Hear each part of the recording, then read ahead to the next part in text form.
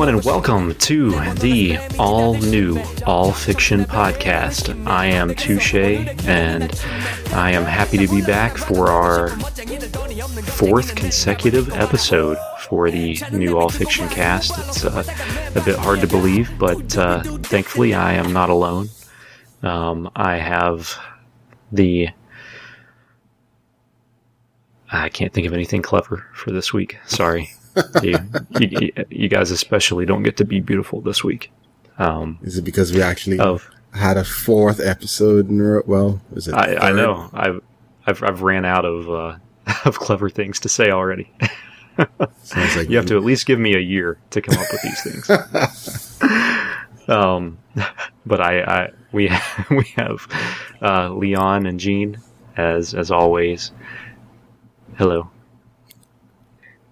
The fourth episode, we're making podcasting great again. We're making history here. And I'd just like to thank you guys for joining us one more time. This has to be some kind of record for the most consecutive podcasts within like a 2-month period for us. Possibly. But it's going pretty well. We hope that everybody's enjoying it. So let's go ahead and kick some things off. We've got some good topics for this week.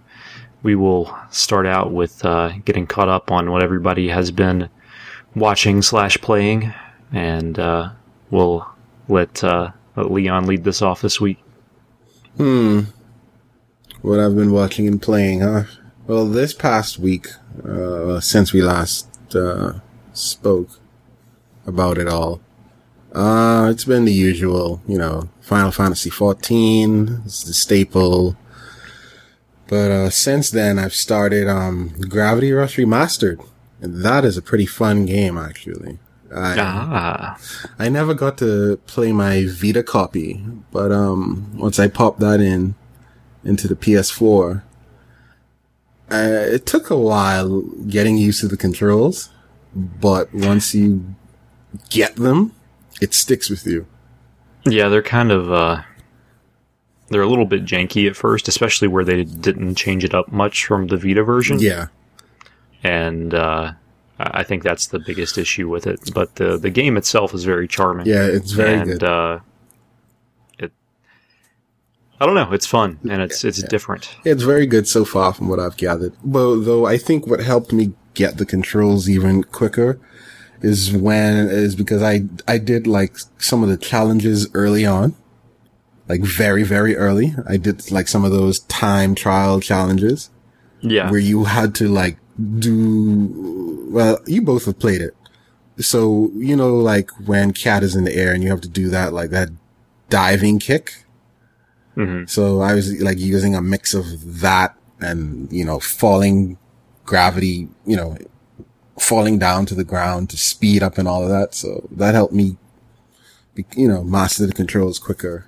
But so far, I think I'm maybe like almost halfway through the game. I'm not sure, but it's pretty fun. And one thing that I really like about it is I didn't know it had a made up language. Yeah. I didn't know that. That was kind of interesting. Yeah, that surprised me. So I'm not too fond of that. Just like the gibberish they're saying to each other. Really? I mean, I think it's pretty fun because it reminds me of what other game did that? Man.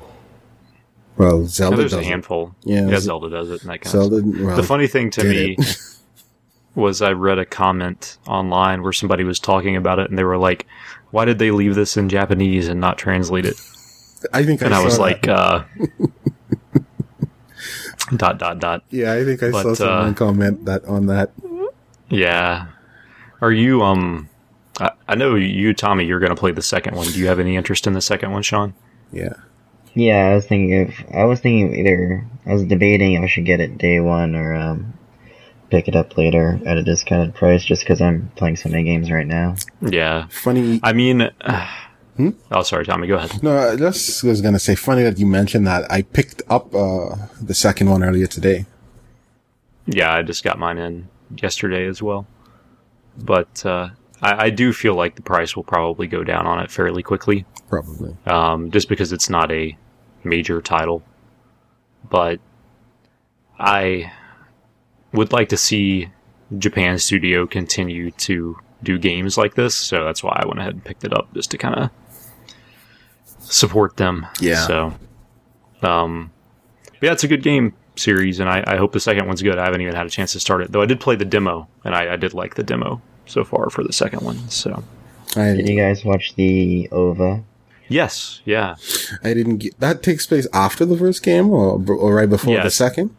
It's between. It's like a bridge between Yeah. the first and the second. Okay, so I can't... I'll watch it after I beat the first game. I mean, it doesn't. I don't think it spoils anything in particular, but Not really. no. Yeah. Okay. I mean, yeah, the OVA's fine. It doesn't really do much, but It's not like great, but it was cool that they did it, especially leading up to the game. Okay, Right, yeah. cool. All right. But I would definitely check it out after you finish the first game. Yeah, I shouldn't hopefully take too long, even though work is being a pain right now. So, once I get that out of the way, well, that reminds me, another game is keeping me away from Gravity Rush right now, but that's a demo, well, beta, whatever. It's, Neo, the Neo beta. It's, The Matrix? did you know Kung Fu Leon? Yes, I do. Well, I like to think that I do, but yeah, anyway. Yeah, the Neo Last Chance beta. That ends, I guess Monday morning or whenever. The Koei Tecmo game that's like a cross between Dark Souls, Onimusha, and who knows what else. That's a very hard game. A little bit of Ninja Gaiden in there. Yeah, throw it in there too. That is not an easy game. At all. At all. And I never thought that I would be liking it so much. It's really enjoyable, even though if you mess up, you're more than likely dead. For some reason, I find that interesting, at least in this atmosphere. Because, you're playing like a guy who looks like Geralt from The Witcher. Yeah, that's very noticeable. That's pretty funny. Just from the box art. So, and you're in I can't remember what era of Japan that is. It's a really good game. I can't wait for the full game. So that's why I'm not really playing it that frequently. I played a few hours of it earlier today. And, yeah, it's something, I'm not sure if you two would like it though. If you two played Dark Souls, then, or Onimusha, then you may like it. I'm a bit of a Dank Souls connoisseur. Well, if you get the chance to try the demo. No, I'm really not into Dark Souls. I like the Demon Souls, but, yeah. But Sean, don't you want to play as a white man in Japan? I already did that last summer. And, well, to give you even more reason to play it, the story seems like it's gonna be, I don't know, it's kind of crazy, but, there's one guy in it, I think it's Hattori Hanzo. Hattori Hanzo. I think it's him, if I'm not mistaken. This guy literally pulls a cat out of his coat, I think, to tell the time. Or an asked it when the sun is coming up or something like that. And it was a completely serious scene. And he goes ahead and puts the cat back in his coat and then just leaves. And I'm like, does he make you a sword? I don't know. Maybe he gives you a sword or something, but who knows? Do you get to cut a baseball in half with it? That would be something funny to see. Though now that you mention it, there's a blacksmith in it called Muramasa. So, who knows? It's shipping up to be a really good game, I think. I've got the demo downloaded, so I'm going to try to give that a shot this weekend. Yeah. I think you only have like a day or so left now. Yeah. Well, but, yeah. Yes, Sunday. I think that's all I got to play, actually. Been too busy. I've worked to do anything else. Oh, It's understandable. oh, now one more thing. I began reading something new because Sean recommended it. Oh no. What's it called now? Don't listen to his recommendations. The climb. Listen to The Climber. Yeah. The Climber. Yeah, I'm not that far into it. I think I'm like near the end of, in the middle of the second volume, and so far I think it's pretty interesting. It's pretty much you would call it a sports manga, wouldn't you? Oh God. Definitely don't listen to his recommendations on that. Jay is already out of here. I have disconnected from the call. Yep. It's an interesting read. The main character is a bit odd, but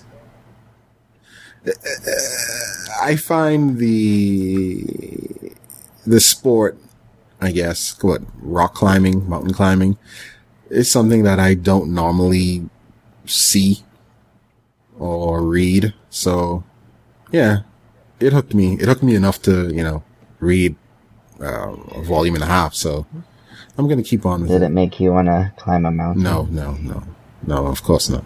Oh. I don't want to die. Not good. We don't have mountains here either, so. Did it make you want to climb a tree at least? Well, I can already do that, even though I haven't done that in years, so. Oh, we'll see about that. But yeah, other than that, that's pretty much it from me. Sean, I'll let you go ahead since I haven't watched anything because none of my TV shows that I'm watching are currently on. It's the mid-season break. And I've been playing Final Fantasy XIV as well with Tommy, but that's... Are you talking about CW shit? Yeah.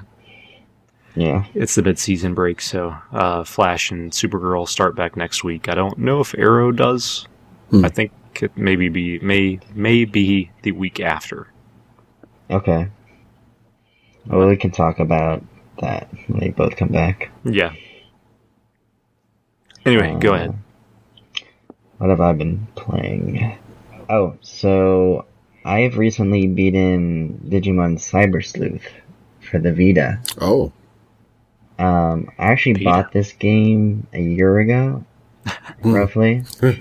And I think I played it for 2 months, 3 months, and it kind of just fell off. I feel like I remember us talking about it when you first got it. Really, now I don't remember that, but... Briefly. Right, briefly. Maybe I was just really getting to it at the time. But, yeah, I kind of it fell off my radar for whatever reason. And I recently picked it back up, 2 months ago. And I kind of just for whatever reason, I just got hooked completely onto it. And that's a really good game. I'm not one for turn-based RPGs or dungeon RPGs in general, which is what this game is. Except for Persona. But, I think I haven't been Persona 4. Yeah, but you liked it. And we had this discussion. I did like it, yes, but there's something with the game I couldn't progress further, so I kind of gave up. Anyway, yeah, they're Japanese-style turn-based RPGs aren't really my thing, generally, but Digimon Cyber Sleuth had me really hooked.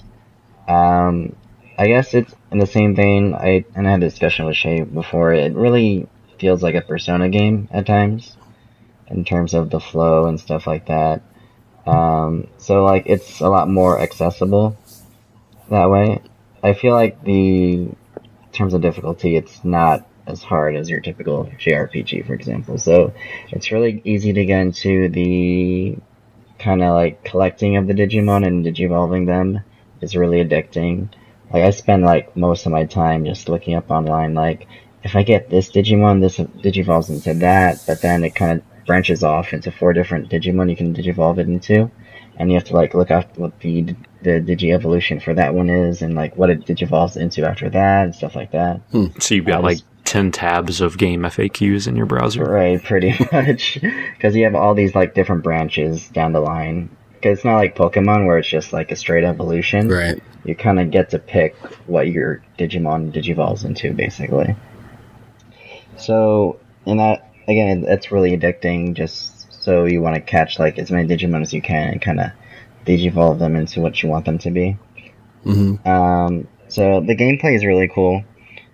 It's really smooth and fluid. It works similar to...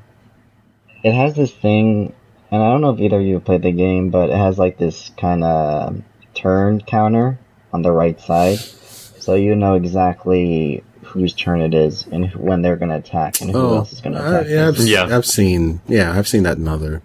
So I think that was RPGs. really cool. I like that a lot. Yeah. I feel like that should be like a standard, really. Especially because when you do like speed moves to increase like their speed and stuff, you can see them like bump up to like the turn list. So that's kind of cool. Actually, I didn't know that. Isn't that done in Persona? No. Must be so like when you buff or debuff the speed, you can actually see them go down or up the list. So that was kind of cool, I thought. Must be thinking of another game. But yeah, the aesthetics are really cool too. I think it's the same character designer that did Yuzakura Quartet. Yeah, it is. Yeah, it is. Yep. Yeah, so really cool aesthetics to it. Story was pretty solid too. The game was, of course, Japanese subbed, which was awesome. So I could hear Sakamoto Maya's voice. I could hear Soshiro Miyuki and stuff like that. So that's always a plus for me. I think Tomatsu Haruko's in it too, actually, also. So are you getting New Order eventually? From what I've seen of New Order, it's a completely different game. Yeah, I was hoping to see a spiritual successor to Cyber Sleuth, but New Order seems to kind of do its own thing. So I'm gonna, I guess, wait for reviews on that to see how that goes, but I don't really have an interest in it as of now.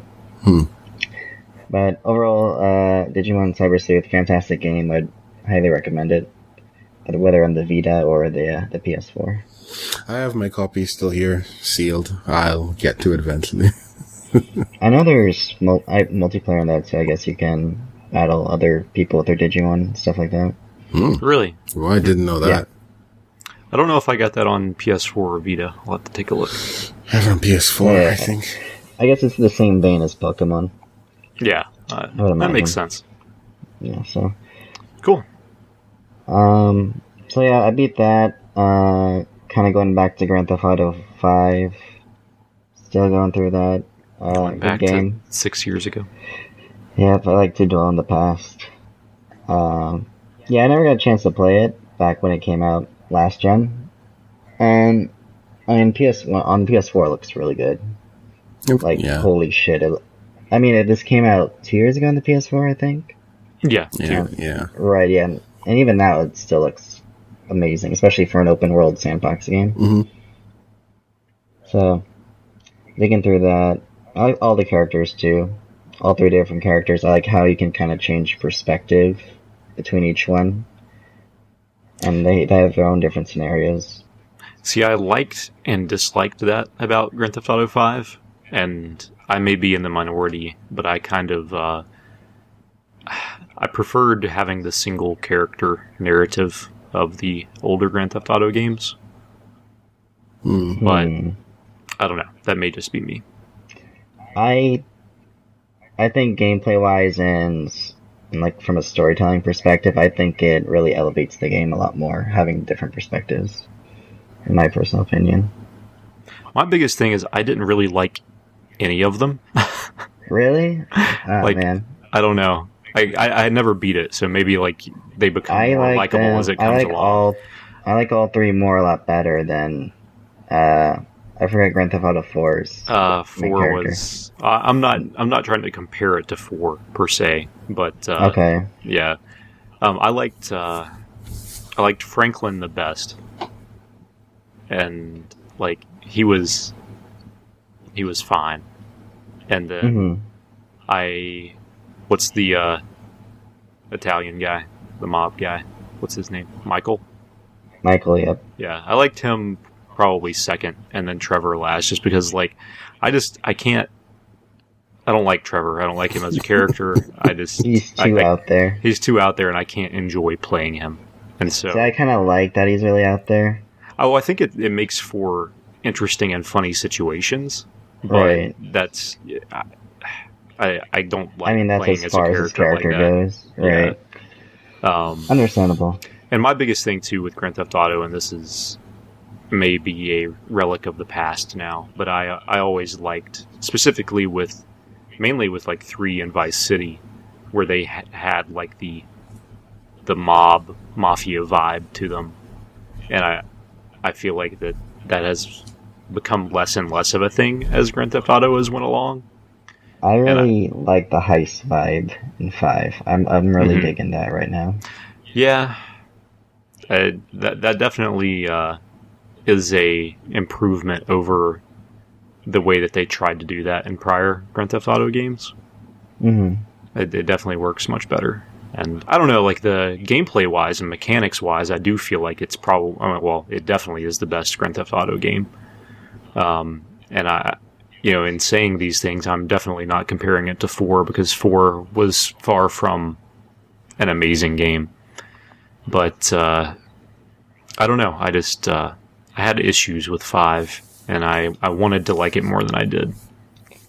The only issues I'm having with 5 is just the multiplayer isn't as polished as I thought it would be. Mm-hmm. Given how many people play it. Given how many people play it, and given, I don't know if 4 had multiplayer, I don't remember. 4 had multiplayer, but it was pretty janky. Yeah, I don't think I ever touched it. At this day and age, multiplayer should be polished. Especially for a game as big as Grand Theft Auto. And the party system is really, janky. It doesn't work as well as it should. I have a hard time when we're in a open world, like a public session, for example, I have 2 other friends playing. If we all want to get into the same heist or challenge, it won't automatically bring us all together. We all have to get in there right away at the same time, kind of. Interesting.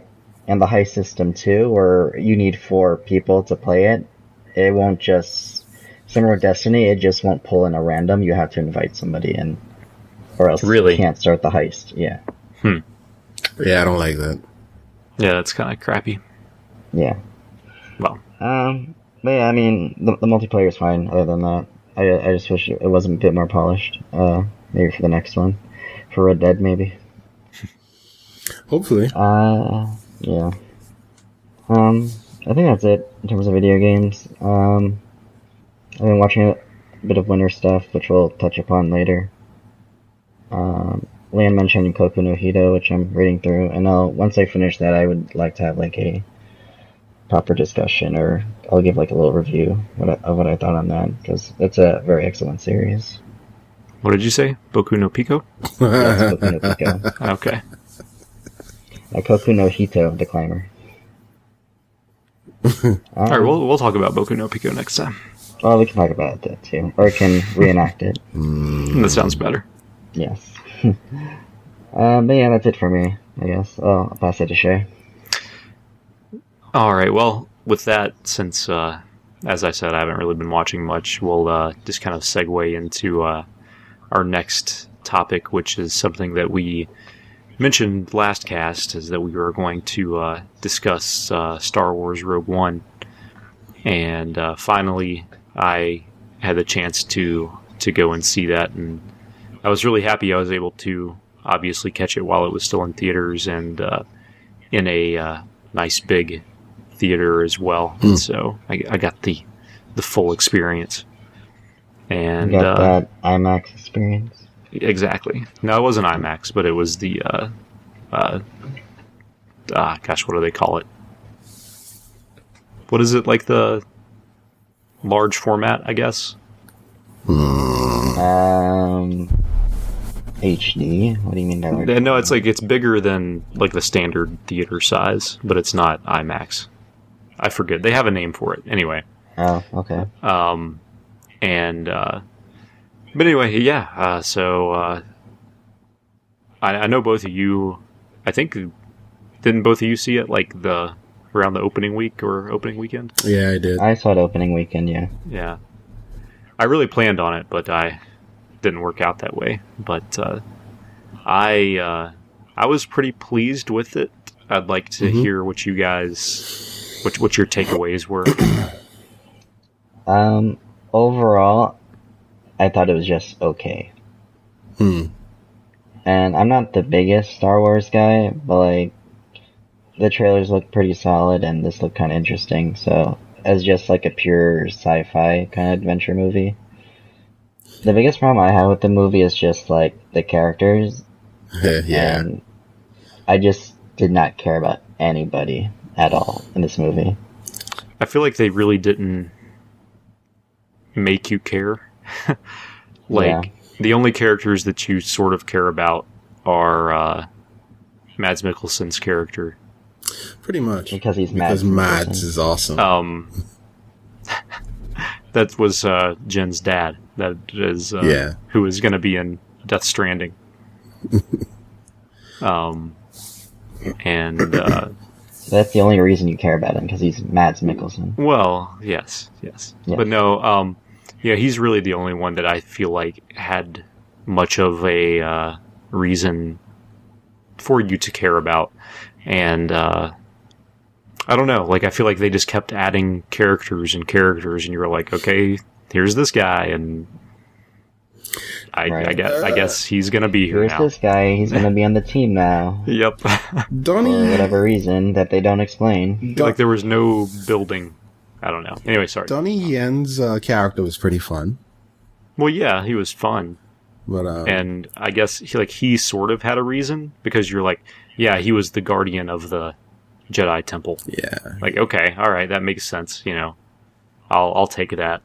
But the guy that was with him, like, they never really explain who he is. Yeah. I think they say that he was also a guardian or something like that, but they don't really like go into it. And I don't know. I just feel like they were like throwing characters at it just to build up a cast, basically. Not too long after I saw it, someone, I don't know where I heard it. It may have been a review I was listening to. They described it.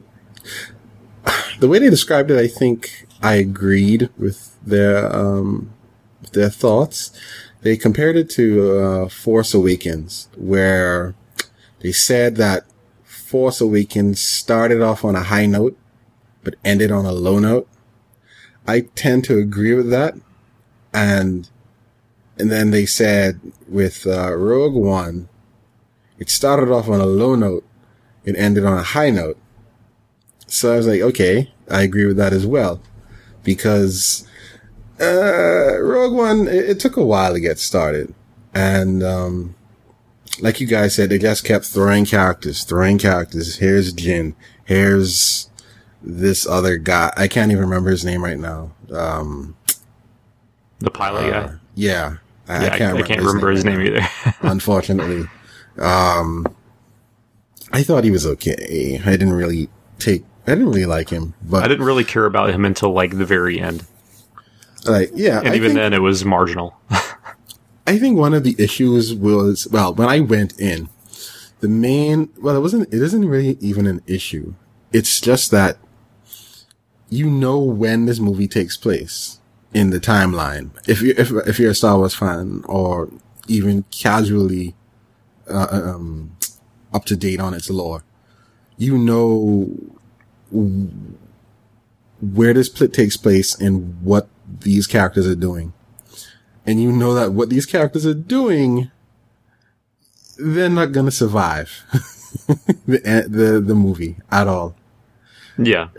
So you're like, okay, every character that I see here, I know is gonna die. Even Jin, she's not gonna survive, because you haven't heard of these characters at all. But certain things happened in the movie that I really, really liked, even though it was kind of funny at the same time. Like, I don't know how you guys felt when they tested the Death Star for the first time. On the city? Yeah. That destroyed the planet, didn't it? Or no? No. Just the city, I think. Okay. Because they were just... Sort of that hideout at the temple, the other guy was saying it. Yeah, they were just testing it to make sure that it worked. Okay. The way it tore up the planet, I'm like, you might as well have destroyed the planet. Well, yeah. But I guess it was just on a much smaller scale. Yeah. Yeah, like I said, as the movie went on, I think it got better as far as set pieces and the action is concerned. But once they decided to go and get the plans for the Death Star, I believe that's when the movie is really, really, really good. From there That's when on. the action kicks in. Yeah. Yeah. So once that starts, it's like, okay, here we go. This is what you've been waiting for. Though, I don't know if you mind me skipping ahead. My very, very favorite part of this movie is near the very, very end. When a certain someone, we all know who, Darth Vader, shows up. Oh man. I completely freaked out in the theater. The end part with Vader, I had no issues with. The issue awesome. that I had with Vader was when he, what's his name? The director guy, Krennic, goes to meet with him. Mm-hmm. And I felt like that scene was cheesy as hell. And I also felt like that, for whatever reason, how they did his costume, Darth Vader's costume, in that scene, it wasn't quite as noticeable at the end, but in that scene, his helmet was far too big for his body. And it made me think of Spaceballs. And so it was just like, I was like, here's Darth Vader, this is going to be cool. And then I was like, oh, this is kind of Spaceballs. This is kind of cheesy right now. And like, I didn't so much mind the cheesy line where he's like, you know, don't choke on your aspirations or something like that. Like, I didn't really mind that part. I just, how he looked really messed with me. And I was like, this does not look, he doesn't look intimidating. He just looks like he has a big head. So I don't know. That was my issue with Vader, but I did think that scene at the end was very cool. Man, like, that was awesome. So I think that was the highlight of the movie for me personally. I completely went nuts. It's like, oh, I really enjoyed all the little like winks and nods to Star Wars lore and, you know, the different movies and that sort of thing. And that was fun. I don't know. I feel like that, I guess it was about as good as it could be, given that, like, as you said, you know what's going to happen to these characters going into it, because you have never once heard any of their names before. Right. And so I don't know. For a period in Star Wars history where something important happens, but the people that do it are not quite as important, I think that they did well with what they could. But as Sean said, I don't feel like it, really lived up to what the trailers made it look like it was going to be. Mm-hmm. Like, I feel like the trailers really portrayed a awesome, like, sci-fi epic, and this wasn't quite that. Mm-hmm. I think, but it was good. I'm not saying it wasn't good, and I probably liked it a bit better than Sean did, from what he was saying. Overall, I just didn't have a point to it. Like, whether or not, I mean, we know they get the plans at the end, obviously. Yeah. Like at the point, it's just like, who cares how they got it? Like, I didn't need this movie at all. This doesn't add anything to the Star Wars universe. I can see. I understand that. Yeah. I mean, this is just like pure fluff. Yeah, it's good to see it, but you didn't need to see it. I guess. But these are characters I'll never ever see again. I already know they're gonna get the plans. This doesn't add anything to this main story itself. The only thing for the upcoming movies that I think that it added to the main upcoming, well, not the upcoming movies, but to the universe as a whole, is number one, you learn why the Death Star had this like glaring flaw in it. Yeah, and that's true.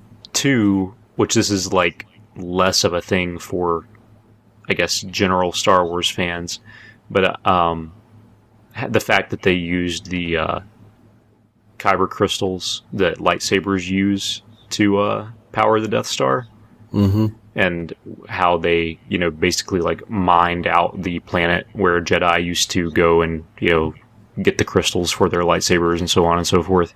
I think that was kind of interesting as well. But those two things were really the only like big connections to the other portions of Star Wars lore. Like everything else is just kind of like, okay. I think overall it's a good start to the side story movies that we're gonna be seeing from now on. I mean, if we get the quality of, the filmmaking was done very well. It was shot very well. Obviously, the effects were done very well. The very action, well. I agree. Like if that's the level of quality that we can expect, visually and that sort of thing from the other ones, then that's going to be great. I just hope we get some stories that are a bit more engaging. I think the Han Solo movies, I guess he's only getting one so far. It's going to be, I think it's going to be, like you say, interesting. Because hopefully it's not something that we already know. I don't think it's going to be. It's going to be young, right? Young Han Solo. Yeah, it's young Han Solo. I believe that they, obviously in the, before they got rid of the extended universe stuff, I'm pretty sure there was a novel or maybe a comic about his young life, or maybe both. And I've heard a few things about it, but it's not anything that I've personally ever read. Yeah. And so, and even then, they may not even draw from that at all, since that isn't technically canon anymore. I'm interested in the Han Solo spinoff, but I'm more interested in the one that has been rumored since the beginning, which is the Obi-Wan spinoff. Oh, right. And so that's what I would like. That's the one that I want, especially given the fact that they have spoken with Ewan McGregor about doing it. So yes, bring back Ewan. So I guess we'll see. Well, yeah. But yeah, overall, I enjoyed it. I had a good time watching it. I feel like it was... It wasn't a bad movie. I just think the characters needed to be elevated a lot higher. Like, you just didn't care about anybody. Regardless, you knew they were going to die or not. Mm-hmm. Like, they tried to have, like, a sob story with Jin and her father and stuff like that, which I felt was pretty weak. And the rest of the crew was just, like, they were kind of just there. Last thing I would like to talk about it is, how did you guys feel about the droid? The black one. Yeah, K2SO. Hey, he was fine. He was comic relief. Pretty funny. For the lighter moments. Yeah. He was just that quirky robot. Yeah. He was pretty good. Nothing more than that, really. I feel like it worked with the tone. Like, droids have always been, the comic relief in the Star Wars movies, and I feel like that even though he was there for that reason, it still worked with the overarching story. And I think that I was almost more sad when he died than some of the other characters. Yes, I agree. When he went, I was like, oh man. Because I don't know, like the way he sacrificed himself was more, I don't know, I don't want to say noble, but it seemed like a bigger sacrifice, just like the way that he went about it, I guess. Because he was trying to help them right until the end, kind of thing. I wish they kind of went more into it, because he's supposed to be like a hacked Imperial robot or something. Yeah. I kind of wish they went more into that and how that came to be. Yeah, I thought that would have been interesting. Yeah. But anyway, moving along. Let's talk about love. What? Let's talk about What's that? We're talking about doo-doo or babu? Which one? Who? What? Anyway, Sean, this was you. So, what are you talking about here? We can talk about Yamada and the Seven Witches ending. All right. Oh, we're going into news. Okay. Yeah. So yeah, Yamada and the Seven Witches, they recently announced this past week that the manga is entering its final chapters. You may remember way back in the early AllFiction days that I used to kind of comment on Yamada and the Seven Witches back when we were doing the weekly manga recap thing. And I know Leon read a bit of Yamada as well, early on. Yeah. Yeah, Yamada's been going on since 2012, and I think I have been reading it since the beginning, so it's been about... Wow, 5 years. 4 to 5 years, which is amazing considering I thought it would have ended 3 years ago, given the story pace, how the story was paced and the direction it was heading, but no, it kept hanging on.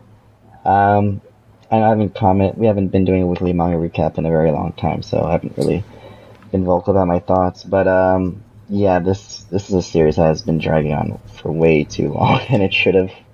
So to hear that it's ending, thank God, finally. So, So it's a good thing, I guess, that it's ending. it's a good thing it's ending.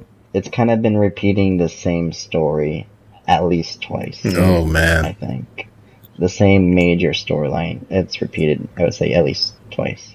Yeah. That's never fun.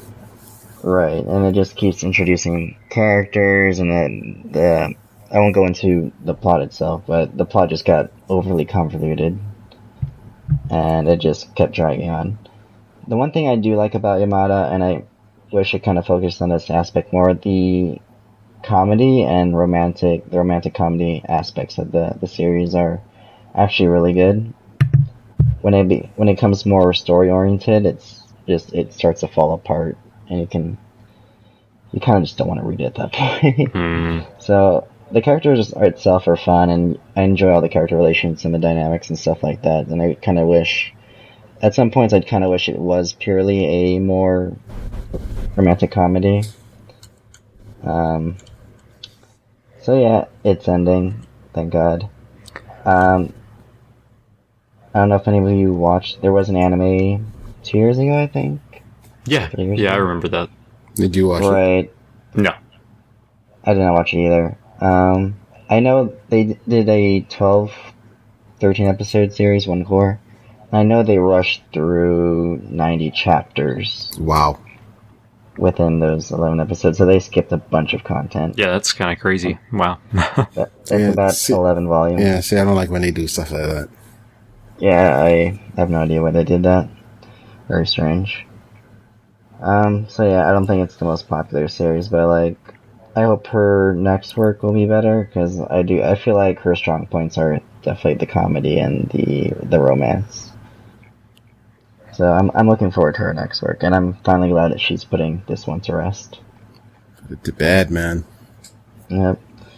Speaking of putting series to bed, Pastel is Wow. ending after a very long 15-year journey. Man, I never thought this I'm would sure end. many people have quit that journey years ago, but I for those that have stuck there till the end, well done. I mean, this is basically one of those series that you thought would go on forever. Like, this was up there with Oh My Goddess. Well, Oh My Goddess Not went on longer. literally. Well, yeah, of course.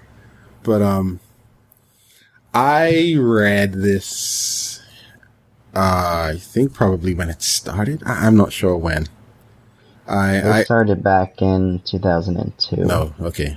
Probably maybe a few years later. But,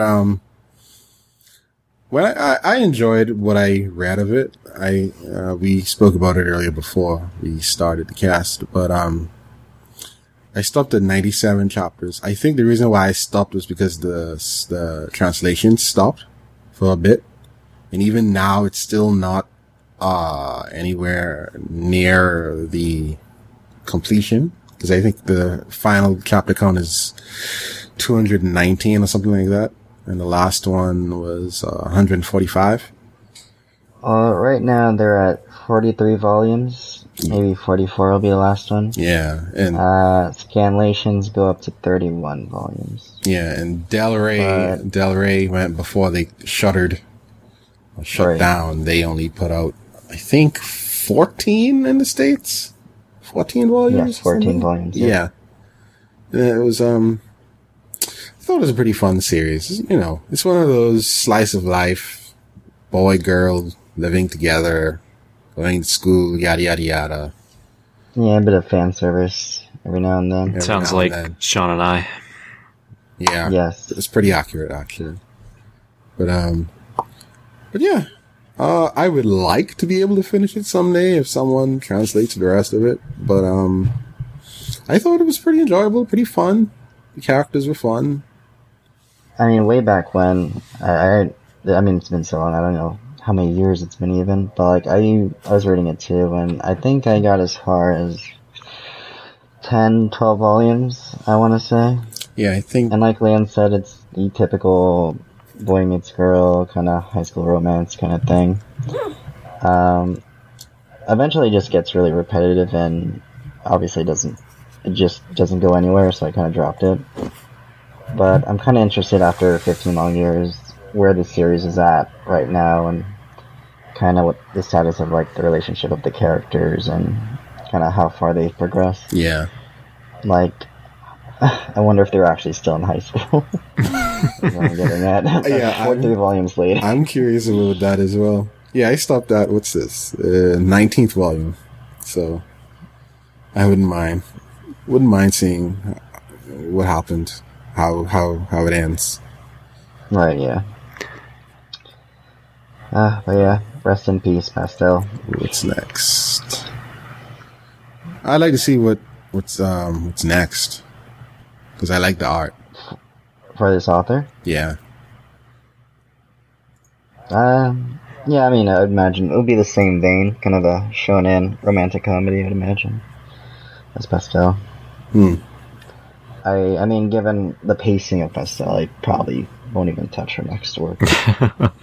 You never know. She could change it up. Yeah, she could change it up. But like Leon said, the art is pretty good. The girls are nice to look at. Of course. Moving on. We skipped something. Well, We did. We did. Yes, we did. It's something that's very near and dear to Leon's heart. I don't know if it's near and dear, but I just thought it was interesting that underwater. Well, let's get it right. How do you pronounce it now, Sean? Utawarerumuno? Underwater Ray Romano. Yeah, well, we just got news a couple of days ago that the first game and its sequel, which I think is the first one is Mask of Deception, and the sequel is Mask of Truth, are coming to the Americas this year, which was unexpected, at least to me anyway. Because if you're not familiar with the series, it involves Ray Romano in an underwater series of mysteries and that he's trying to solve. And he lives right across the street from his parents. They're just always causing all kinds of hijinks. Yep. I just thought it was interesting because this is something that I watched 10 years ago? Good God, man. Wasn't this originally a game before it was an anime, though? Yeah, it was. Okay. And these are the games. I don't know when the sequel came out. Oh, these are the original games. Yeah, these are the original games. I don't know when the sequel came out, but the first game came out, I think, maybe 2 or 3 years before the anime, and the anime was in 2006, if I'm not mistaken. So, that's why I was kind of surprised when I saw the email in my inbox from Atlas, and they were like, hey, we're bringing over these games in 2017. I'm like, what? Really? It's like, okay, sure, why not? What kind of games are these even? They are visual novel SR, strategy RPGs. Okay, visual novel. Yeah. Okay. Similar to, I don't know if you ever saw Tears of Tiara. I think that was on PS3. That also had an anime. Yeah. Though I don't remember. I think these started on PC, so they may have had hentai scenes as well. I'm not sure. Oh. Oh, baby. But we all know those not going to be in the PS4 version, so. Though if they put them on PC, I'm pretty sure they will be restored in some way. No doubt. But yeah, I just wanted to. Leon's crossing his fingers. Anyway. And then he can move from crossing his fingers to switching to our next topic. Nice one. Because we talked about Underwater Rare Mono enough. That's Yes, a nice one. I think that's enough. We just received word that Nintendo has been saved. Yes, exclusive word from Reggie himself. He called Leon personally and gave him the news. And he said his body was ready. That was about their meeting later. Oh, yes. But Later that night. But as most of you probably know, I guess a week now before this recording, the Nintendo Switch was officially unveiled, and it's a thing. Oh yes, it is. It's definitely a thing. I won't get into all of the pros and cons that the Switch may have, but I personally am still excited for it, despite the obvious issues that Nintendo has, and I do plan on getting one. I think it's a very cool concept, and to be entirely honest, really my only worry is the number of games that will be brought to it, and that's not even talking about third-party support, which I guess we'll see how that goes. But I'm more worried about just Nintendo being able to keep up with the pace of titles that a new console from them needs, and I'm really not worried about the actual horsepower of the system or the crazy accessories that you need to get, because that's just par for the course from Nintendo.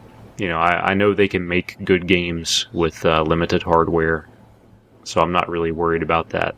Yeah. There just need to be a very good number of games. I think there will be. I would like to think that they've learned their lessons with the Wii U. And I'm interested in one as well. I mean, if I can get one, I haven't been able to get a pre-order in anywhere yet, so I don't know. It's not looking good for me. Even though I've got a Zelda pre-ordered already. That game I need very, very badly. But it's like you said, echoing on what you mentioned. I'm looking forward to it. Going into the presentation, I knew what to expect from Nintendo. It's gonna be Nintendo. They're not gonna go up against the PS4, the Xbox One, in a head-to-head match in power or scope of games. I mean, from what we've seen so far the past, week or so, the games are coming. Even if some of those are games that are coming on the other systems, like Dragon Quest Heroes, what else? Shovel Knight. I think Shovel Knight will probably be really good on the Switch, though.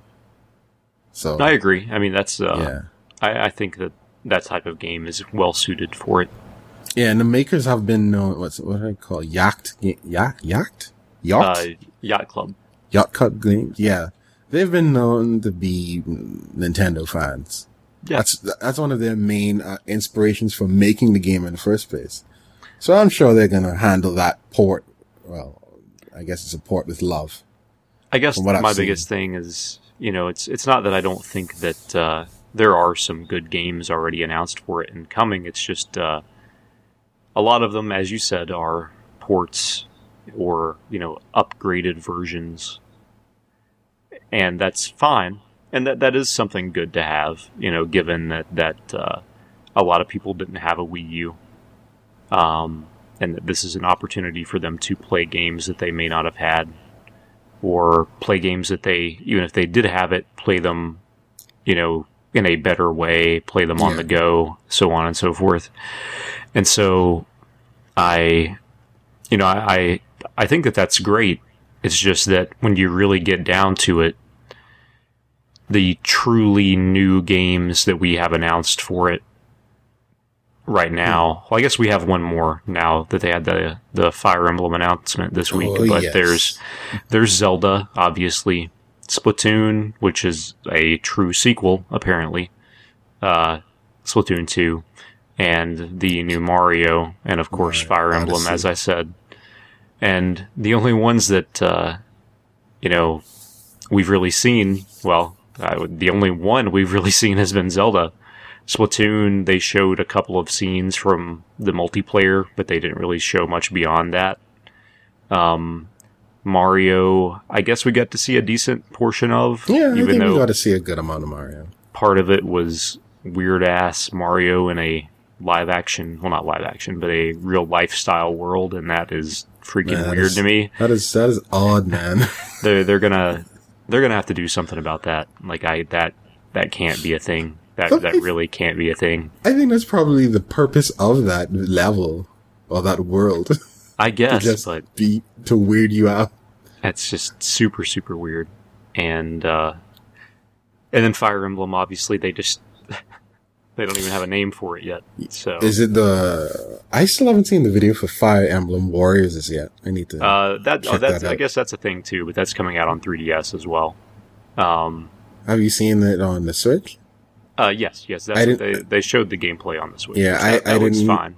I didn't get to see the gameplay. I need to actually. Yeah, it looks fine, and I think that. that's going to be good. But I'm talking about like the mainline Fire Emblem that we're getting. I don't expect to see anything on that until like maybe later this year or something. I mean, especially given that they just announced the new 3DS Fire Emblem and it comes out in May. It's they usually wait until pretty close to release for these Fire Emblem games to give much information. Yeah. But Fates just came out last year. Exactly. Wow. But like I said, I'm cautiously optimistic. I hope it's good. I want it to be good. Sean, tell us about how you're going to buy one. I don't care about Nintendo. Straight to the point, huh? I guess that's my biggest thing is I want Nintendo to do well. Mm-hmm. Even if it's just for the base sense of, competition being good. But I honestly, I enjoy their first-party games, and I want to be able to continue to play those. And this Switch is a very cool idea, being able to play your home console on the go. And in theory, that's a very appealing and, I guess, groundbreaking idea. But it all comes down to, is it worth it for me to get this if I'm only going to be playing, 2 games on it? All I really need is Zelda right now. Yeah. I don't care about anything. And I think for a lot of... It's on the Wii U, though. You see, that's the thing, yeah. True, but... You could play it without any further investment into this new console if you truly wanted to. Very true. But, But, I don't know. Anyway, moving along. I agree. I feel like that we're kind of just treading most people's thoughts on this, but I hope it goes well for them. I agree. Here's hoping for the best. Nintendo, don't try not to screw it up. Moving along, a couple of other news items that we wanted to discuss. First of which is Amazon has announced a new anime streaming service to go along with their Prime service, which people may already be aware of. It is a subscription service similar to Crunchyroll or Netflix or Hulu, and the biggest thing is that they have gotten the rights for the Noitamina block from it. Is that which channel is that on? Is that TV Tokyo? I don't recall. Fuji, isn't it? Is it Fuji? Maybe. Either way, they've gotten the exclusive streaming rights to some fairly popular anime, and everyone's question is obviously how that's going to affect other streaming services. Not just the anime-centric ones like Crunchyroll and Funimation and so on and so forth, but also, even Netflix and Hulu getting access to these shows. I really don't know. Obviously, it's good to have competition in something like this, but I think we're kind of getting to the point where it's making it harder for anime fans to legally get access to these shows unless they subscribe to like 5 different services. And that's what, well, not that specifically, but the reason that piracy of anime was so huge for such a long period of time was it was not easy to access, and you couldn't always watch the shows that you wanted to watch. And if you wanted to legally do it, you had to put a pretty large amount of money into it.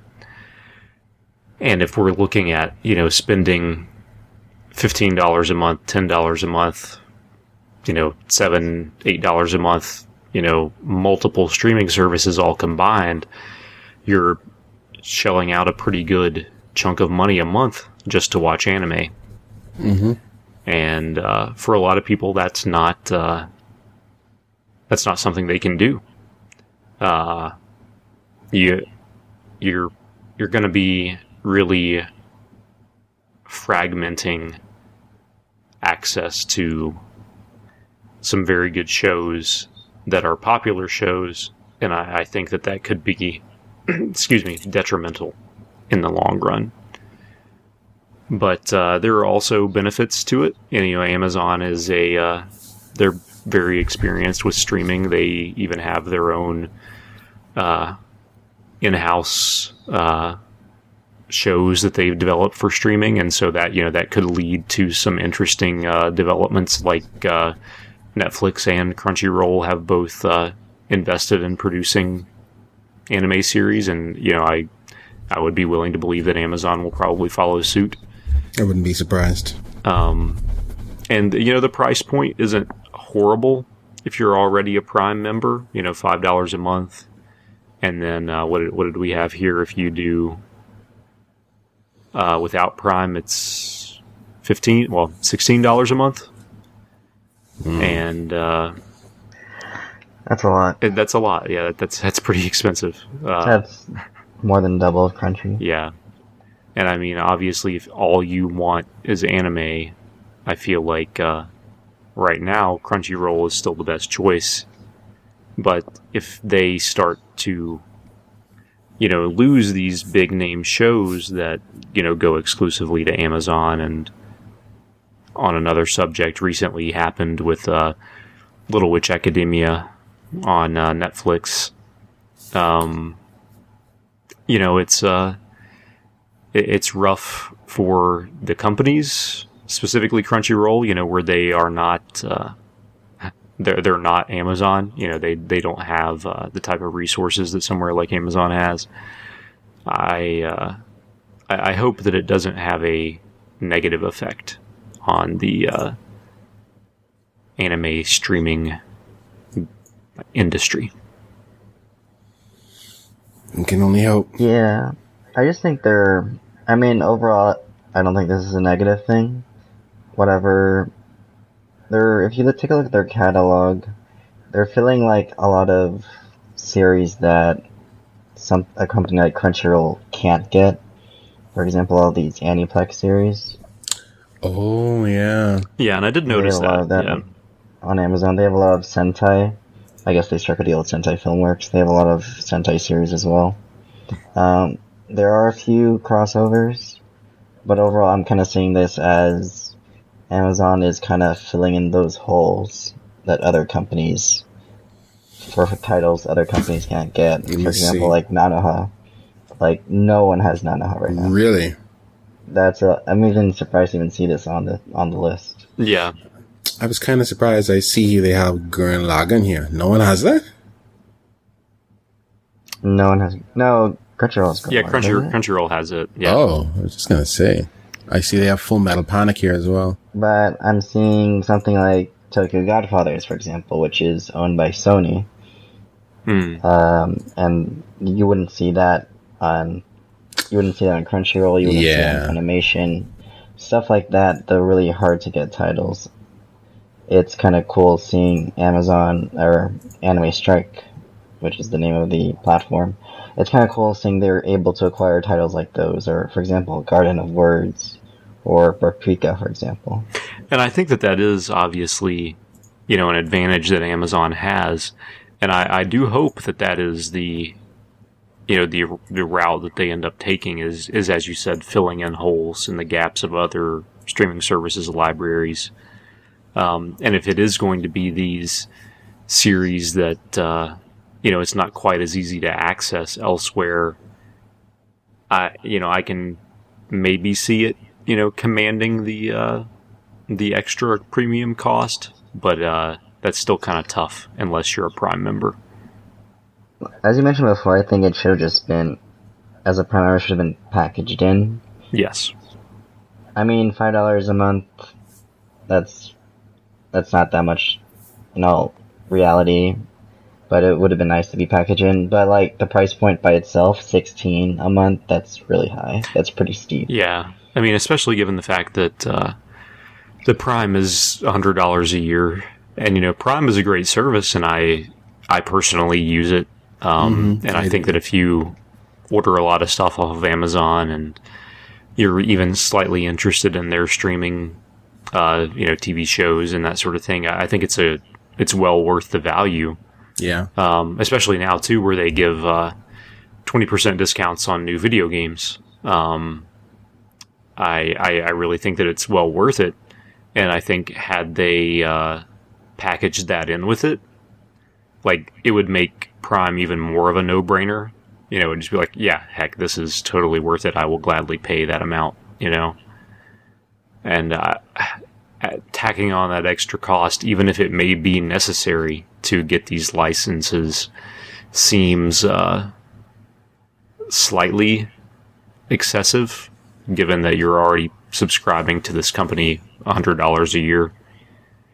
But I don't know. It may work out in their favor, where they can get these better deals and they can bring in anime that aren't found elsewhere. It may be enough to entice people to, add that extra $5 to their Prime, or I don't know. I also think, and this may be wrong, but maybe the reason why the separate subscription, if you don't have Prime, is so expensive is they want to push people to get Prime. I agree. Makes sense, really. Yeah. If you, so much comes with it, like you said. Yeah. So I think that is a definite possibility for the pricing, but who's to say? They even have Nodame on here, actually. Oh, wow. Which I don't think's even... There's no license for that in the US, as far as I know. Are you serious? And they have it dubbed. Dubbed? Wow. So Amazon has connections. They can get a lot of things that, as I mentioned before, Wow. a lot of other streamers, streaming services cannot even touch at all. Yeah. Mm-hmm. Well, hopefully it works out. So, I mean, yeah, I think it's good for filling in those holes. Mhm. I mean, overall, realistically, you can't expect one streaming service to have everything. No, of course not. Unfortunately. Right. It would be nice, but, you know. It'd be nice, but the That's- reality is, even like for Western television shows, you can't expect Netflix to have everything. That's why you have Hulu, HBO Go, and stuff like that. And it's very true. So, It's very true. right. So I think overall this is a good direction, and it gives anime a lot more exposure. Also, I feel like it's kind of. I think like 5 years ago, you would never think like Amazon would have its own kind of anime streaming service at all. Yeah, that is very, very true, actually. Yeah. It just goes to show how far, you know, I don't want to say like mainstream popularity has become, but with anime. But I guess that's part of it. But partially, I think it's probably that they see that there can be a successful business there. You know, that there are a large enough group of people who are willing to pay for anime if it's easy and, you know, there's a good enough selection. Yeah. So I think it's a positive thing overall. Again, just the price point could use some adjusting. And maybe they will. You know, who knows? It's a new thing for them as well. And I think you guys will be able to try it out there's a 7-day free trial. I'm not sure if I'll be able to use it, but maybe you guys can check it out and see. Yeah, I may give it a try and get back to everybody next cast. But all right, our last news item, which is on a completely unrelated note, though slightly related. I'm not sure if either of you saw this when it went down, but earlier this week, Crunchyroll announced a fairly large number of layoffs from their basically like their internal engineering, like their app developers and basically their the people that help develop the platform internally. Mm-hmm. And the reason that this is a big deal is number one, obviously it's always bad when a company has to lay people off, but apparently the root of these layoffs had nothing to do with poor performance within Crunchyroll or anything along those lines. Apparently, Crunchyroll's parent company, which I guess there was last year they were acquired by a third-party company or something along those lines. I don't have all the exact details, but either way, this was something that kind of came from the outside, and during this acquisition last year, a new CTO was placed within Crunchyroll, and apparently their vision for the company hasn't always aligned with what Crunchyroll had originally set out to be. And in this move and laying off these employees, number one, it creates some bad morale within the company, and number two, apparently this person did this for their own personal gain, because instead of having the in-house engineers for these positions, he has decided to outsource it to another company that he is actually the CEO of. And yeah, so that's the that's the part that was pretty bad. And obviously Crunchyroll is one of the biggest players in the anime streaming service business right now. They're definitely the most well known, I would probably say. Yeah, which is very funny to think about, given even back as recently as when we were all part of KZI, Crunchyroll was initially an illegal streaming website. Yeah, but it's pretty far back. But it's Crunchyroll has always come across as a company that is very much for anime fans and also ran by anime fans. People that do care about the industry, that care about, bringing the shows that people care about. Obviously, their levels of quality do vary quite a bit, and they aren't exactly known for having the best translations and subs. But I do think that the staff of Crunchyroll does care about anime, and I think that it shows in their public relations and what they do in terms of the series that they bring over, and even developing their own series. And so it's kind of sad to see something like this happen when it's the more corporate side of things that is kind of rearing its head when you would think of Crunchyroll as this very anime centric culture. Have something like this happen that is kind of just really stabbing their staff in the back, for lack of a better word. And pretty unfortunate. Yeah, because apparently a lot of those staff, even though they were not involved in like the public face of Crunchyroll, they worked there because they cared about anime, and they cared about what they were doing. And I think that's the sad part of it, and I obviously wish all of them the best in their future endeavors, and I hope that this doesn't end up taking Crunchyroll on a negative path.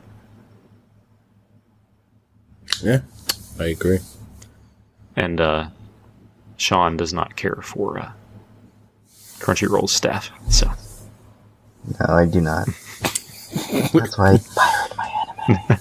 Shh. But that's the entire reason why you do. Yes. Just to spite them. But all right. Moving back to some more positive things. The winter season for anime is moving along at full force, and well, I don't know if you would quite call it full force, but there are some shows out there, and we might be watching some of them. We might. Just maybe. I don't know. Specifically, one that I do know that all three of us are watching, and we've specifically decided to discuss for this cast, is the Little Witch Academia, which, as most of you may know, started as a Kickstarter project with Studio Trigger in 2013. Is that right? 2013, yes. Okay, 2000. Part of Anime Mirai. Yeah, yes. Anime Mirai project. Yes.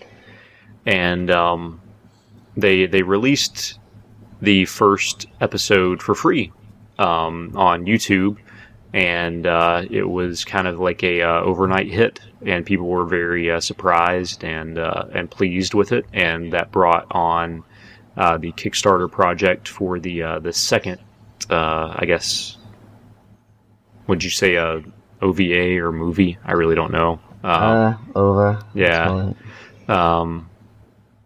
And it was a very successful Kickstarter. It was, I still believe it's the biggest anime Kickstarter to the... No, Under the Dog, I think, ended up being bigger, which we know how that turned out.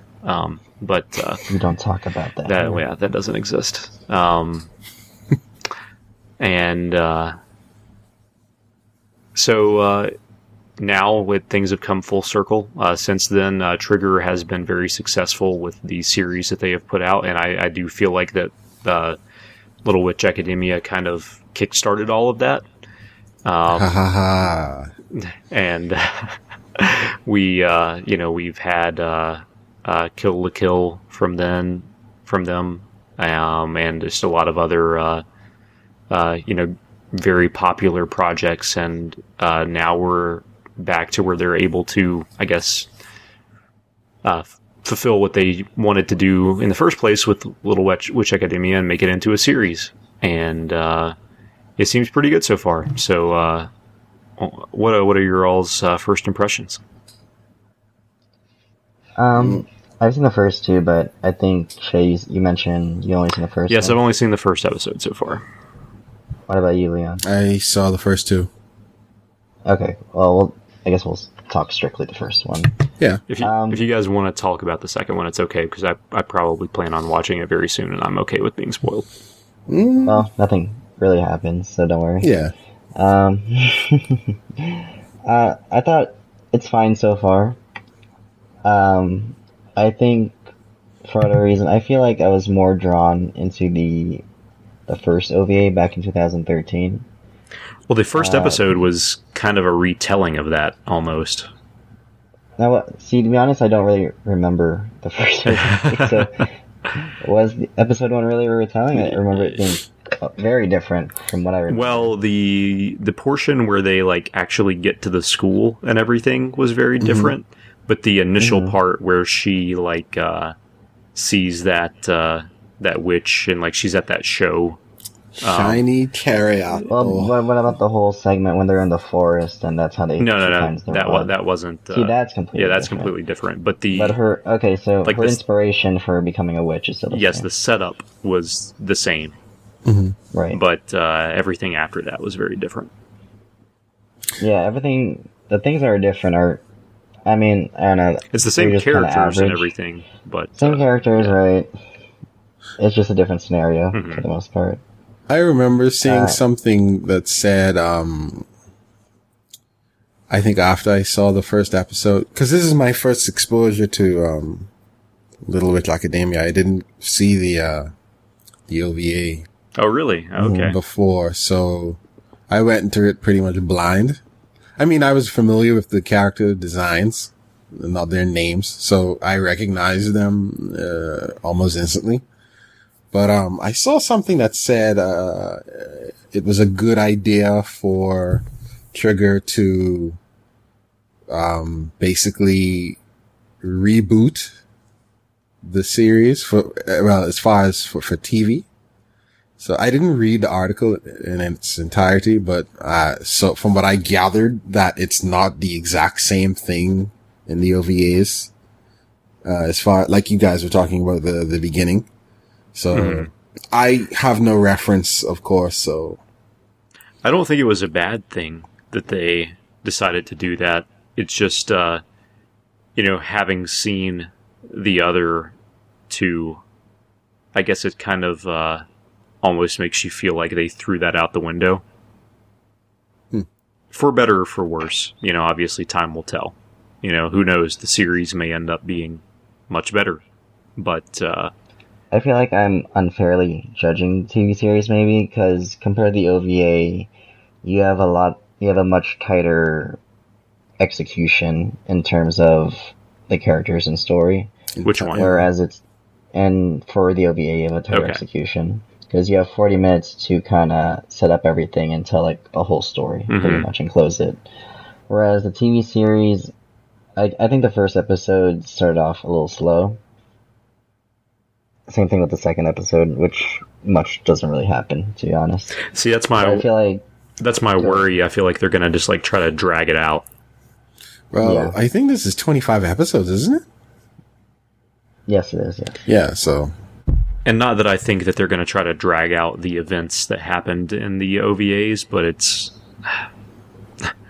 I guess, having watched them, it just kind of feels like you're treading through the development that you already had occur in the OVAs. But at a slower pace. Yeah, exactly. Yeah. See, for me, well, since I didn't watch them, my impressions are, I really liked what I saw in the first 2 episodes. So the characters are funny. They're fun. The 3 main girls, I'm guessing they're the 3 main girls. I'm not sure if. Yeah. I kind of hate the 3 main girls, and I wish Diana was the main character. I mean, yeah, I was just about to mention Diana. I don't know if she's going to be a part of like a main 4, because, I don't know how it worked in the Well, she's kind of like the Draco Malfoy. Because exactly. I was about to get to Diana, and maybe it's because, we've all gotten older and more mature over the past 10 or so years. So I saw when a character was introduced, and I looked at the 3. I still think they're fun, but then I look at Diana and I'm like, okay, here's a witch that is actually working to be a witch, and she's... See, that's my problem I have with the main character, and I agree with you on this completely, Leon. It's just, you have Diana, who's actually, like, working hard and studying to, like, learn her magic and whatever. And, yeah, she comes with, like, the family lineage and whatnot for, like, 1,500 years. Right. But, then the main character is just trying to get through, like, everything with just, like, ass pulls, basically. Precisely. Like, I didn't have a problem with that sort of, approach in, say, Gurren Lagann. Because Gurren Lagann is Gurren Lagann. You can come up with this whole believe in me who believes in you, blah, blah, blah, blah, blah. We'll always make it through, pull the drill out of your soul. Okay. Yeah. I understand that. But here I'm like, it isn't bothering me, but as soon as I saw that, I'm like, And I feel like that wasn't quite as much of a thing in the OVA. Like, it was there, like it was obviously like, she's not as talented, so she has to, believe in hope that she can do these things. But I feel like in the anime so far, like it's just making it seem like she just doesn't even care to try. Yeah, because when I saw the opening scene of the first episode, and what's the which is called Shiny Chariot, when she said, what was the exact quote? Your heart, or the belief in your heart is your magic. I was like, it's your own magic. Yeah. Don't tell me. I say, oh no. So what does that mean? What are you talking about? I'm worried she's gonna ass pull her way throughout the entire 25 episode span of the series. See, and that's where I saw it. I was like, okay, can she do anything without this staff that clearly isn't hers? And I'm like, is she gonna rely on this for the whole series, or is she actually gonna learn magic? At the moment, it doesn't seem like she's gonna learn. Like, she's already expressing issues with classes. Once she started that, I was like, I mean, no. I guess it's early for us to it's judge early. This, and so, I mean, like, obviously, I mean, it's not like everybody always, I know I didn't always love going to all my classes and that kind of stuff. Of course not. Yeah. But it's one of those things where if she truly, like, she wants to be a witch and she wants to do these things, well, that's what you have to do. You have to do and the basics. So, like, I don't like, I guess that's the part that I didn't really care for, was it was just like, I'm not going to worry about that kind of thing. Yeah. And that's where that, I think that's where that teacher is going to come into play. Ursula, I believe was her name. I'm pretty much interested in seeing all the world, and she clearly has something to do with, Chariot. That's her name, right? Shiny Chariot. She has something to do with her. So who knows? Because I started to entertain the idea that she might be Chariot herself, but Well, the biggest thing for me is, obviously Trigger, their animation is very fun to watch. Yeah. And so, that's what has kept me interested. And that was what initially interested me in the first place back when the OVAs first came out. But I feel like that their introduction to the world, their introduction to the characters was done much better in the OVA than the anime has done it so far. And as we said, it may just be that they're going to like drag it out, and eventually we will get to that same point of development. Right. But right now, it's just kind of frustrating, I guess. I guess I'll have to see the OVAs eventually for myself, but so far I like what I'm seeing. I definitely want to see more. I want to see more of the world that they're going to be building, more of the characters.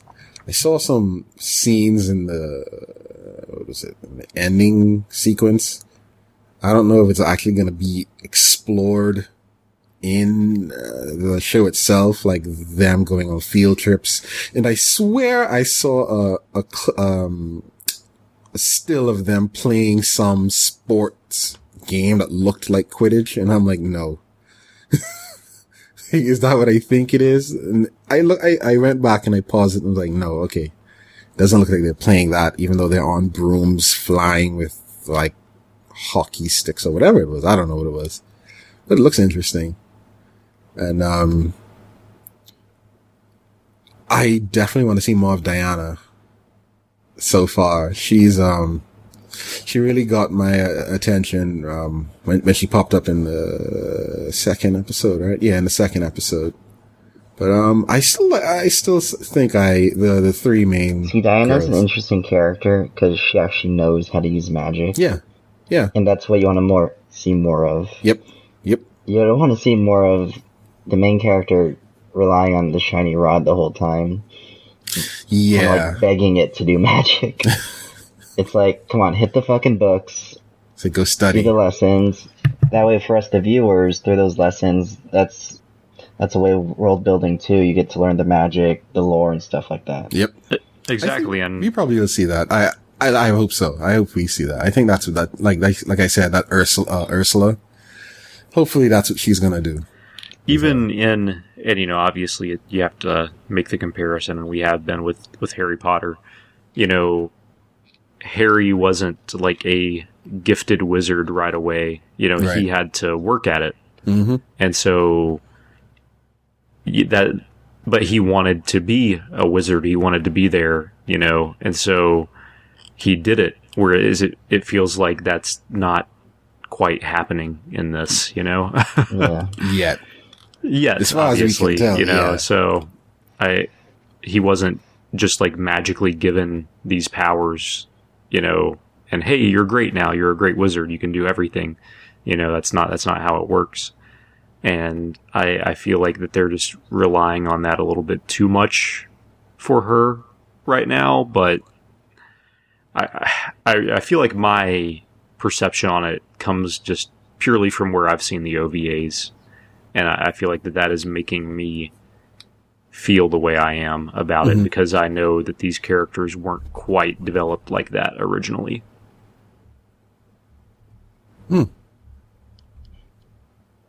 She knew magic in the OVAs, didn't she? Or I honestly don't remember. She still finds the shiny rod thing.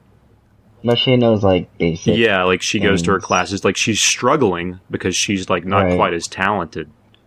But she's like, I really want to learn magic. I'm going to keep trying, even though I'm doing bad. And then she finds the shiny rod. It's not like in the second episode, she's just like, fuck all this. Yeah, This isn't like my dream 10 years ago. Yeah, like she, I can't remember exactly what happens in the first one, but she finds the shiny rod, and a bunch of stuff happens, and I think that at the end she ends up like not being able to rely on it or something like that. And I honestly don't remember. The other girls have to help her out or something. I don't know. I guess we'll see. I really don't know how exactly, if they are going to follow along with what happened in the OVA or if they're not. But I'm glad that they're doing it, because I think that the world that they've created is very interesting and can make for a good anime. I just feel like the main characters are kind of holding it back right now. Yeah, I agree. Make Diana the main character. But like I said, hopefully we see more of Diana, because I think she brings a balance to the whole believe in your heart and the cards of the magic and blah, blah, blah, blah, blah. It's like, okay. So let's have a little less of that and more of, you know, some logic here. I think we're going to have to start a hashtag for Diana to make her more of a prominent character. But yeah, so looking forward to it more. My first experience with it, so it's pretty fun. Hopefully, it continues in a positive way. But I guess moving along, we wanted to touch on the other shows from the winter season that we're currently watching, and I will respectfully step back as I have only watched Little Witch Academia. Hang up the call. Yep. So what else are you guys watching for this season? Well, I guess we'll go on to the main event with Leon. The main event. Well, Sean saw what I was watching earlier. Earlier today. Actually, that was the second episode. I saw the first a few days ago of Saga of Tanya the Evil. Oh man, I don't know. I can't remember how we talked about this in the preview, but Not man, positively. Was it positive? I can't remember. Not positively. Man, I'm really enjoying this so far. Well, it's the first time watching anime. And no, it's. Leon. I'm not sure how to describe this to you guys. It's so engaging. The very first episode, it doesn't explain to you how Tanya came to be in the world that she's in right now. That happens all in the second episode.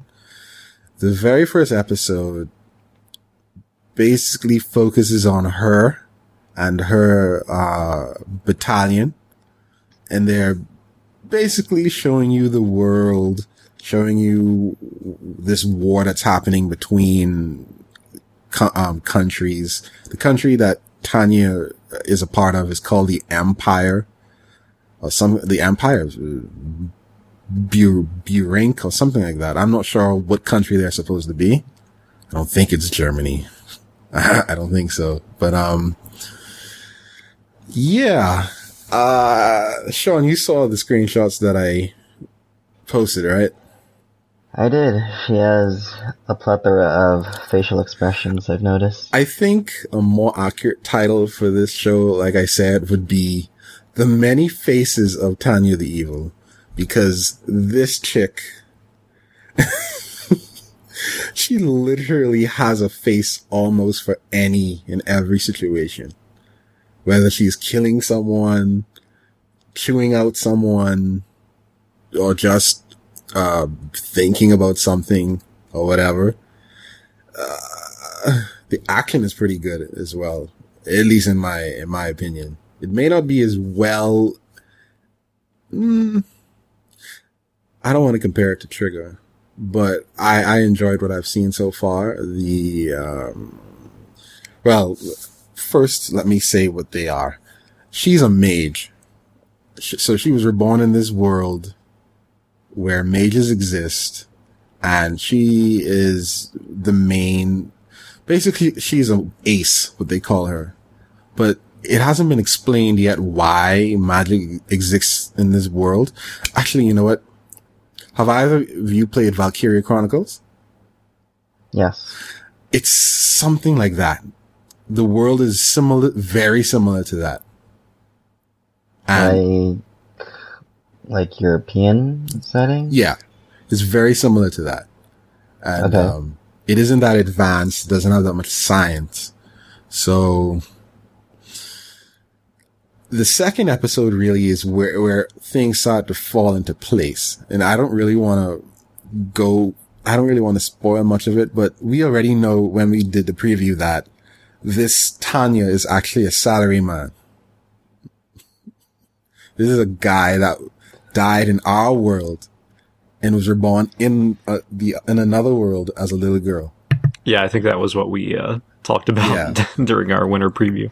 So this guy is basically, well, I guess he's a girl now. Well, anyway, when he was in our world, he was a, I don't know what their position for that person is called. He's the guy in the company that basically lays off people, and fires them and tell them they're fired. So that's what I do with this cast. Oh God. So he basically did that to some guy in the second episode. Because this is basically, the second episode is called Prologue. He did that to this guy. He had, the same, sad story. He has bills to pay, a daughter in college, yada, yada, yada. So he did his job. And he ends up being pushed off a train platform, into an incoming, subway train. And this is where he basically meets God. And God tells him, okay, you seem to not believe in me, or, you lack faith. So since you lack faith, I'm going to put you in a world where you're going to need faith in order to survive. And, from there, you see how she was born and how she came up into the ranks as a soldier. And, I think one of the most interesting things about it so far, 2 episodes in, because I think it's only going to be 12 episodes, I'm not sure, is that this is a character that excels in logic. She analyzes every situation, and no matter if someone has to die, she will have that happen. Because that happened in the first episode. And, basically I want to see more of it. I think it's really good. And I would ask both of you to at least try out the very first episode to see if you would like it. Even though when we spoke about it in the preview, we basically joked about it before. I think you two will like it. I'm not sure. I'm not sure about Sean. I'll watch it if Shay watches it. No, you said you would watch it. You would watch the first episode if I watched all 3, right? I don't remember that. Yes, you did, actually. We spoke about this last night. Do you have proof? Yep. Yes, I don't do. know about that. I do. Let's talk about Tanya. No, but really, overall, I was all over the place with the first 2 episodes, but overall, seriously, I think it's going to be a fun show. The action is definitely on point so far. The animation is really good. I won't say it's like trigger quality or anything. I don't even remember who's doing the studio behind it. Oh man. I know Aoyuki is the main character. Let me see. Aoyuki is Tanya. Yeah. It's So maybe I'll watch it for that. Oh, the studio. Oh, yeah. I remember the studio. It's Nut. Oh yeah, from that last week. And it's their and apparently this is their first show, because I don't see anything else under their name. And surprisingly, it's pretty good, really. There's no noticeable, jank, no badly drawn scenes or anything like that. So, yeah, I would ask, oh, and apparently Funny licensed this. Oh boy. Didn't know Funny that. has this already? Let me see. Licensor, yep, Funny Animation. Funimation, apparently. Shit, Funimation, what are you doing? But, yeah, definitely at least give it a look, because it surprised the hell out of me. I wasn't expecting to like it at all. I just fired up the first episode saying, let's give it a whirl. How bad could it be? And then I was surprised. I liked it. I went on to the second episode, still like it.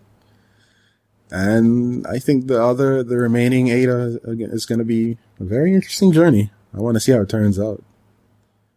and how this whole God thing works. So, yeah. That's the only other thing I've seen from Winter. I haven't gotten the chance to check out Seiren. Yeah, I haven't gotten the chance to check that out yet. But, I was thinking about watching that. Oh, okay. I thought you would have already seen it. Maybe by the next cast, I might see a few episodes. I may as well, since because of the whole Amagami vibes coming from it. And I think it actually is related to Amigami in some form. I know. I mean, it's the same character designer. I don't know if it's in the same universe or timeline or setting. I'm not sure.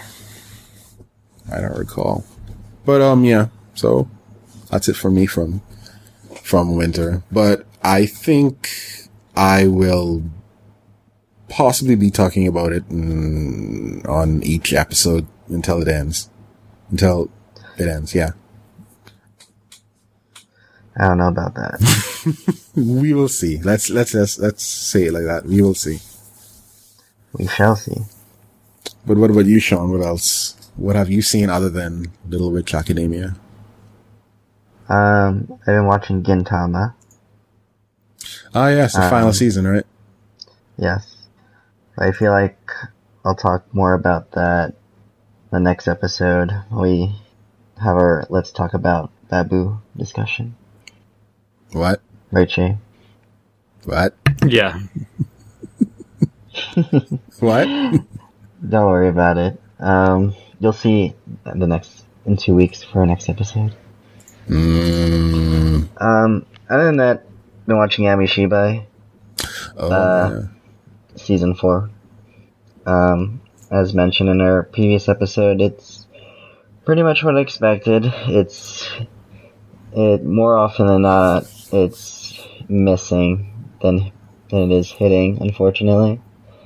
I think I'll still stick by it, since it's only 3 to 5 minutes per episode.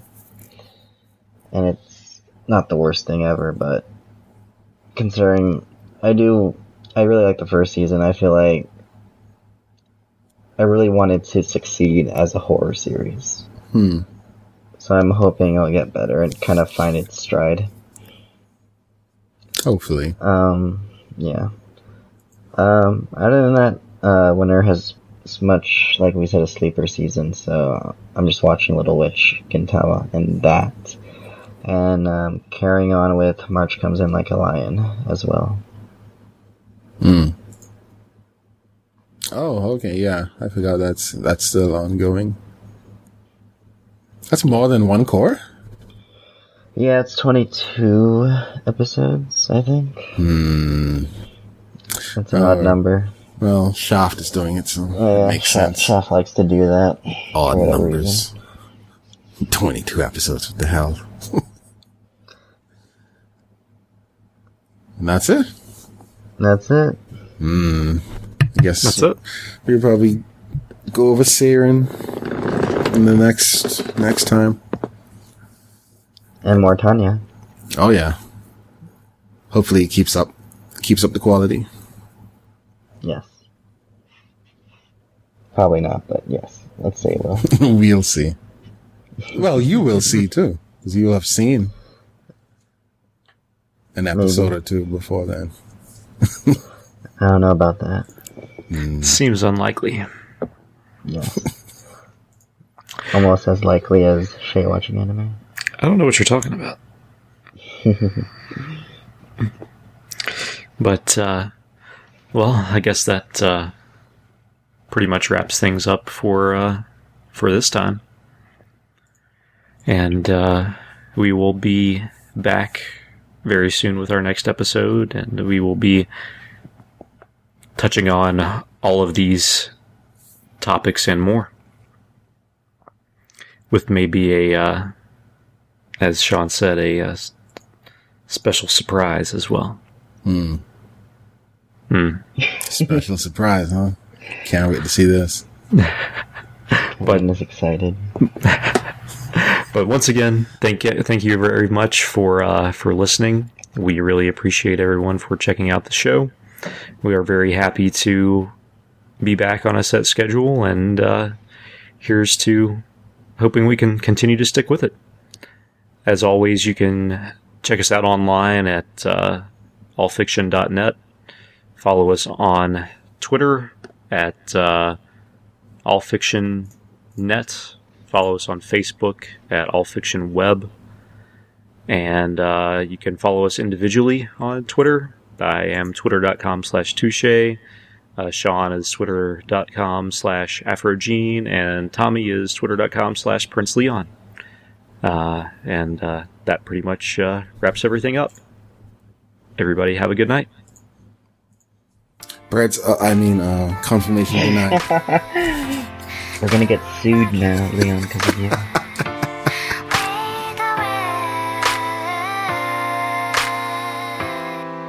歌い始めの一文字目いつも迷ってるど